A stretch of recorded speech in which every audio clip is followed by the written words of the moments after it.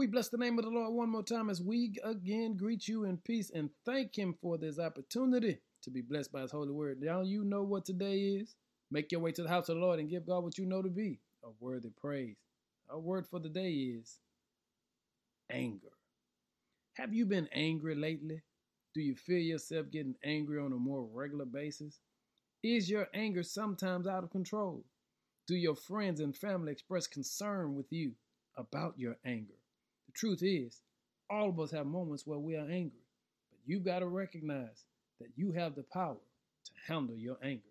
In Psalm 37, verse 8 says, "Stop being angry. Turn from your rage. Do not lose your temper. It only leads to harm." Hey, family, anger is a decision. We can't choose and determine what happens to us, but we can choose and determine how we respond to it. So I want to pray with you today that God will give you the strength to recognize you have the power of your response. So the text says, stop being angry, which means it's a choice. And when you choose to let that anger go, anger from the past or anger from the present, I'm here to tell you, you're only going to bless yourself.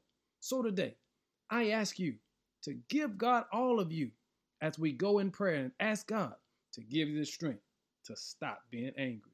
Even if you get angry, that you will not stay angry. Lord, we thank you for the power to make the righteous choice to not be angry.